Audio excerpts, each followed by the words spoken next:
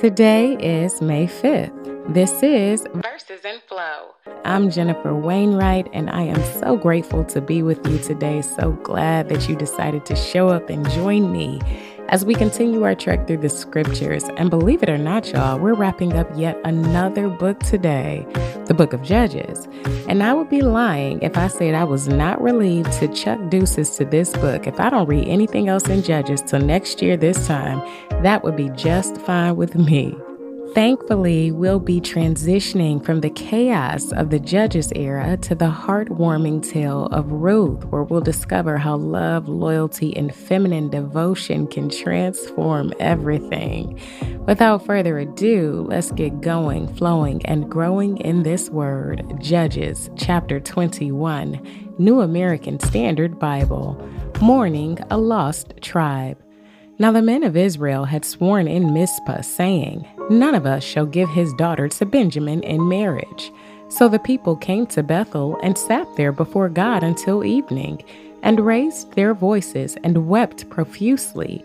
And they said, "Why, Lord God of Israel, has this happened in Israel, that one tribe is missing today from Israel?" And it came about the next day that the people got up early and built an altar there, and offered burnt offerings and peace offerings. Then the sons of Israel said, "Who is there among all the tribes of Israel who did not go up to the Lord in the assembly?" For they had taken a solemn oath concerning anyone who did not go up to the Lord at Mizpah, saying, "He shall certainly be put to death." And the sons of Israel were sorry for their brother Benjamin, and said, "Today one tribe is cut off from Israel. What are we to do for wives for those who are left, since we have sworn by the Lord not to give them any of our daughters as wives?" Provision for their survival. And they said, "What one is there of the tribes of Israel that did not go up to the Lord at Mizpah?" And behold, no one had come to the camp from Jabesh Gilead to the assembly. For when the people were counted, behold, not one of the inhabitants of Jabesh Gilead was there. And the congregation sent 12,000 of the valiant warriors there, and commanded them, saying, "Go and strike the inhabitants of Jabesh Gilead with the edge of the sword, along with the women and the children. And this is the thing that you shall do. You shall utterly destroy every male and every woman who has slept with a male." And they found among the inhabitants of Jabesh Gilead 400 young virgins who had not known a man by sleeping with him. And they brought them to the camp at Shiloh, which is in the land of Canaan. Then the whole congregation sent word and spoke to the sons of Benjamin who were at the rock of Rimmon, and proclaimed peace to them. And the tribe of Benjamin returned at that time, and they gave them the women whom they allowed to live from the women of Jabesh Gilead, but they were not enough for them. And the people were sorry for Benjamin, because the Lord had created a gap in the tribes of Israel. Then the elders of the congregation said, "What are we to do for wives for those who are left, since the women have been eliminated from Benjamin?" And they said, "There must be an inheritance for the survivors of Benjamin, so that a tribe will not be wiped out from Israel. But we cannot give them wives from our daughters, for the sons of Israel had sworn, saying, 'Cursed is he who gives a wife to Benjamin.' So they said, 'Behold, there is a feast of the Lord from year to year in Shiloh, which is on the north side of Bethel, on the east side of the road that goes up from Bethel to Shechem, and on the south side of Lebonah.' And they commanded the sons of Benjamin, saying, 'Go and lie in wait in the vineyards, and watch. And behold, if the daughters of Shiloh come out to take part in the dances, then you shall come out of the vineyards, and each of you shall seize his wife from the daughters of Shiloh, and go to the land of Benjamin. And when their fathers or their brothers come to complain to us, we shall say to them, Give them to us voluntarily, because we did not take for each man of Benjamin a wife in battle, nor did you give them to them.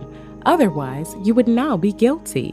The sons of Benjamin did so, and took wives according to their number from those who danced, whom they seized.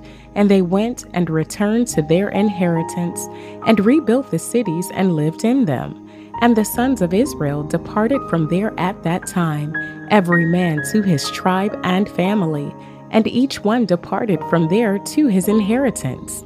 In those days there was no king in Israel. Everyone did what was right in his own eyes. That concludes our reading in the book of Judges, and the fact that the book ends the way that it does is no accident.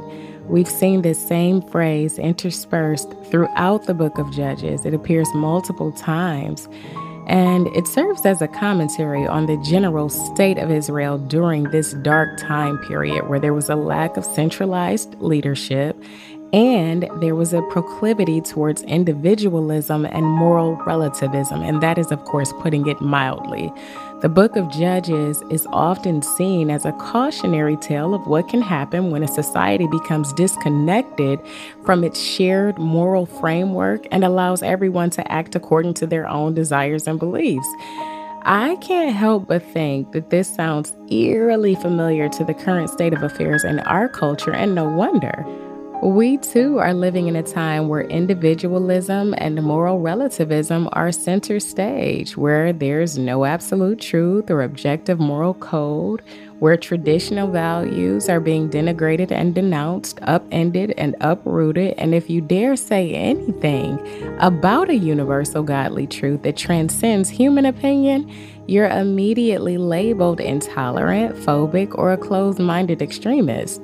There is no tolerance for the truth anymore. And yes, we all have our personal realities, but if we base truth on our personal realities, doing what is right in our own eyes with no regard for God, listen, who's to say how far we'll devolve? Shoot, like we're reading about these crazy folk in the book of Judges, history could very well record us as a society that has lost its way. But back to this final statement, it underscores the indisputable need for a strong central authority to guide and unify the people, which is the goal for the establishment of the monarchy in Israel. But we'll get there when we get there. Right now, let's talk about Ruth. Ruth is a short but beautiful story that takes place during the time of the Judges. It was written by an unnamed author, probably after the exile, to show how God preserved the line of David through a Moabite woman named Ruth. The theme of Ruth is God's providence and redemption. Ruth is one of the few women in the Bible who has a book named after her, and the book has a unique place in the biblical canon as it showcases God's redemptive power and the lineage of David, from whom our Savior, Jesus Christ, would eventually descend. Look for a foreshadowing of Jesus as the kinsman redeemer in the book of Ruth in the person of Boaz. And with that, let's move into this relatively short but profound work. Ruth, chapter 1, Naomi, widowed. Now it came about in the days when the judges governed that there was a famine in the land. And a man of Bethlehem in Judah went to reside in the land of Moab with his wife and his 2 sons. The name of the man was Elimelech, and the name of his wife Naomi, and the names of his 2 sons were Mahlon and Chilion, Ephrathites of Bethlehem in Judah. So they entered the land of Moab and remained there. Then Elimelech, Naomi's husband, died, and she was left with her 2 sons. And they took for themselves Moabite women as wives. The name of the one was Orpah, and the name of the other Ruth. And they lived there about 10 years. Then both Mahlon and Chilion also died, and the woman was left without her 2 sons and her husband. Then she arose with her daughters-in-law to return from the land of Moab, because she had heard in the land of Moab that the Lord had visited his people by giving them food. So she departed from the place where she was, and her 2 daughters-in-law with her, and they went on the way to return to the land of Judah. But Naomi said to her 2 daughters-in-law, "Go, return each of you to your mother's house. May the Lord deal kindly with you as you have dealt with the dead and with me. May the Lord grant that you may find a place of rest, each one in the house of her husband." Then she kissed them, and they raised their voices and wept. However, they said to her, No, but we will return with you to your people. But Naomi said, Return, my daughters. Why should you go with me? Do I still have sons in my womb that they may be your husbands? Return, my daughters. Go, for I am too old to have a husband. If I said I have hope, if I were even to have a husband tonight and also give birth to sons, would you therefore wait until they were grown? Would you therefore refrain from marrying? No, my daughters, for it is much more bitter for me than for you, because the hand of the Lord has come out against me. Ruth's loyalty. And they raised their voices and wept again, and Orpah kissed her mother-in-law, but Ruth clung to her. Then she said, Behold, your sister-in-law has gone back to her people and her gods. Return after your sister-in-law. But Ruth said, Do not plead with me to leave you or to turn back from following you, for where you go, I will go, and where you sleep, I will sleep. Your people shall be my people, and your God my God. Where you die, I will die, and there I will be buried. May the Lord do so to me, and worse, if anything but death separates me from you. When she saw that she was determined to go with her, she stopped speaking to her about it. So they both went on until they came to Bethlehem. And when they had come to Bethlehem, all the city was stirred because of them. And the women said, Is this Naomi?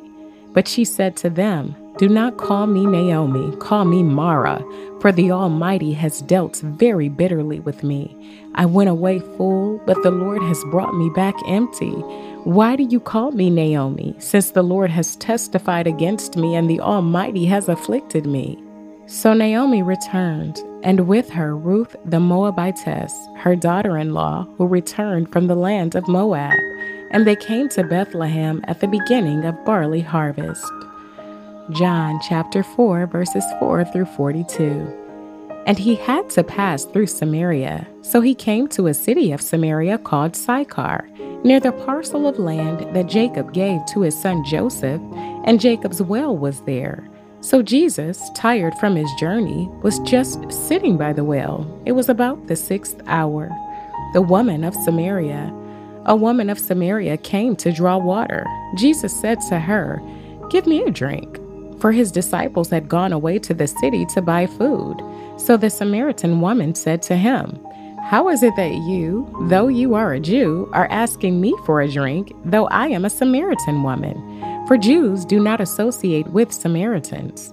Jesus replied to her, If you knew the gift of God and who it is who is saying to you, Give me a drink, you would have asked him, and he would have given you living water. She said to him, Sir, you have no bucket, and the well is deep. Where then do you get this living water? You are not greater than our father Jacob, are you, who gave us the well and drank of it himself, and his sons and his cattle? Jesus answered and said to her, Everyone who drinks of this water will be thirsty again, but whoever drinks of the water that I will give him shall never be thirsty. But the water that I will give him will become in him a fountain of water springing up to eternal life. The woman said to him, Sir, give me this water so that I will not be thirsty, nor come all the way here to draw water. He said to her, Go, call your husband and come here. The woman answered and said to him, I have no husband.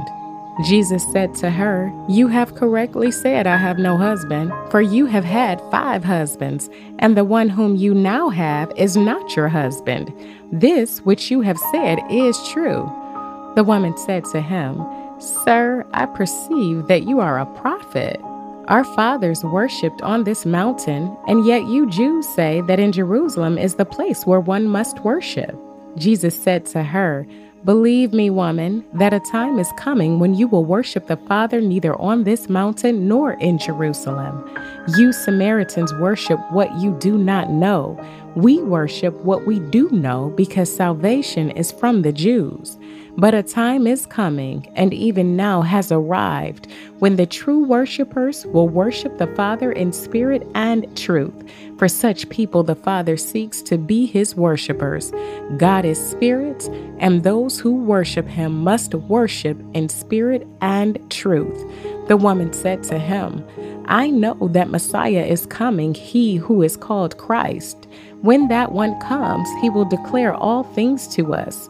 Jesus said to her, I am he, the one speaking to you. And at this point, his disciples came, and they were amazed that he had been speaking with a woman. Yet no one said, What are you seeking?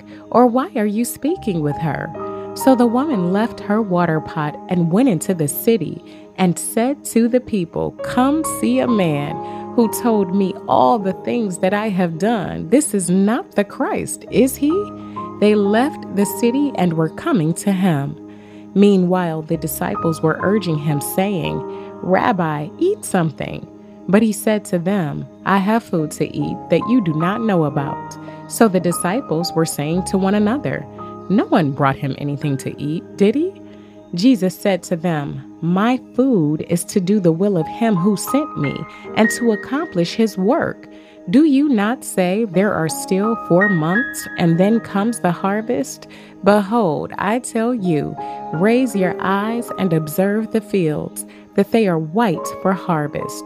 Already the one who reaps is receiving wages and is gathering fruit for eternal life, so that the one who sows and the one who reaps may rejoice together.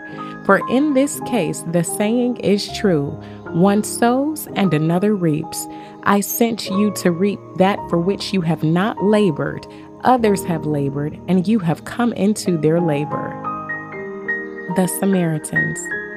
Now from that city, many of the Samaritans believed in him because of the word of the woman who testified, He told me all the things that I have done. So when the Samaritans came to Jesus, they were asking him to stay with them, and he stayed there 2 days. Many more believed because of his word, and they were saying to the woman, It is no longer because of what you said that we believe, for we have heard for ourselves and know that this one truly is the Savior of the world. Psalm 105, verses 1 through 15. The Lord's wonderful works in behalf of Israel. Give thanks to the Lord, call upon his name, make his deeds known among the peoples. Sing to him, sing praises to him. Tell of all his wonders, boast in his holy name. May the heart of those who seek the Lord be joyful. Seek the Lord and his strength. Seek his face continually. Remember his wonders which he has done, his marvels and the judgments spoken by his mouth. You descendants of Abraham, his servant, you sons of Jacob, his chosen ones. He is the Lord our God. His judgments are in all the earth. He has remembered his covenant forever, the word which he commanded to 1,000 generations, the covenant which he made with Abraham and his oath to Isaac. Then he confirmed it to Jacob as a statute, to Israel as an everlasting covenant, saying, To you I will give the land of Canaan as the portion of your inheritance. When they were only a few people in number, very few and strangers in it, and they wandered from nation to nation, from one kingdom to another people. He allowed no one to oppress them, and he rebuked kings for their sakes, saying, Do not touch my anointed ones, and do not harm my prophets. Proverbs 14:25. A truthful witness saves lives, but one who declares lies is deceitful. As our reading for today comes to a close, if there's one thing that we should get out of this, it is that God's love and grace knows no bounds.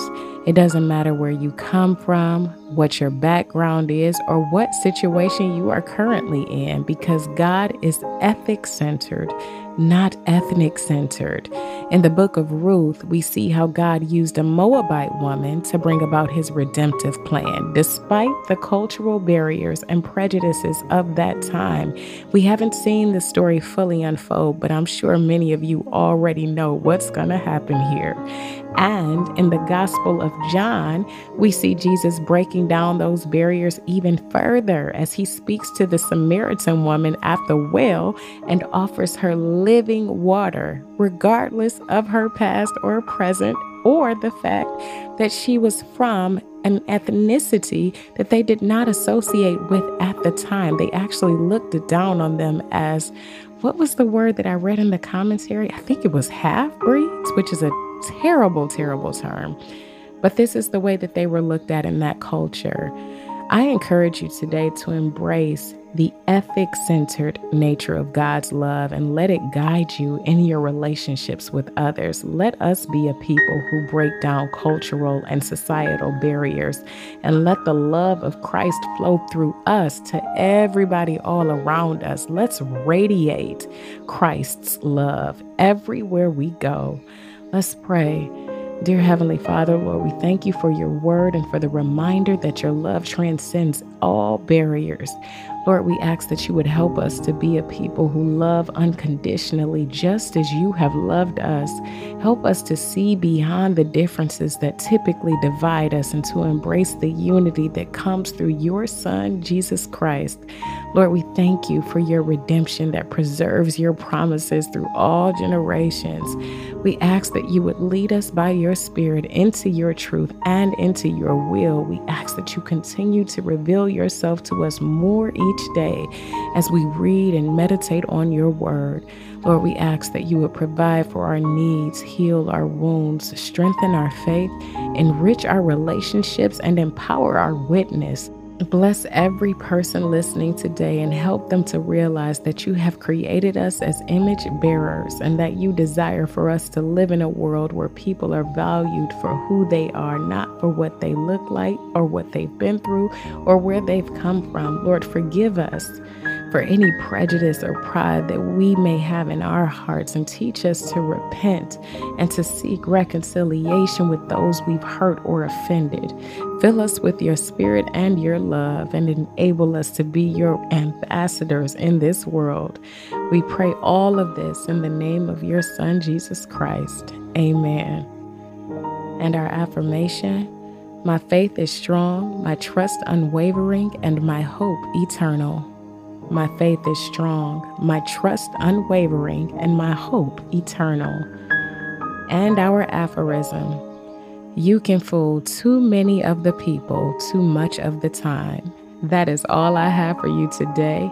Thank you for being on this journey with me. You belong here, and we belong together on this journey. I love you, and I'll be right here tomorrow, waiting for you.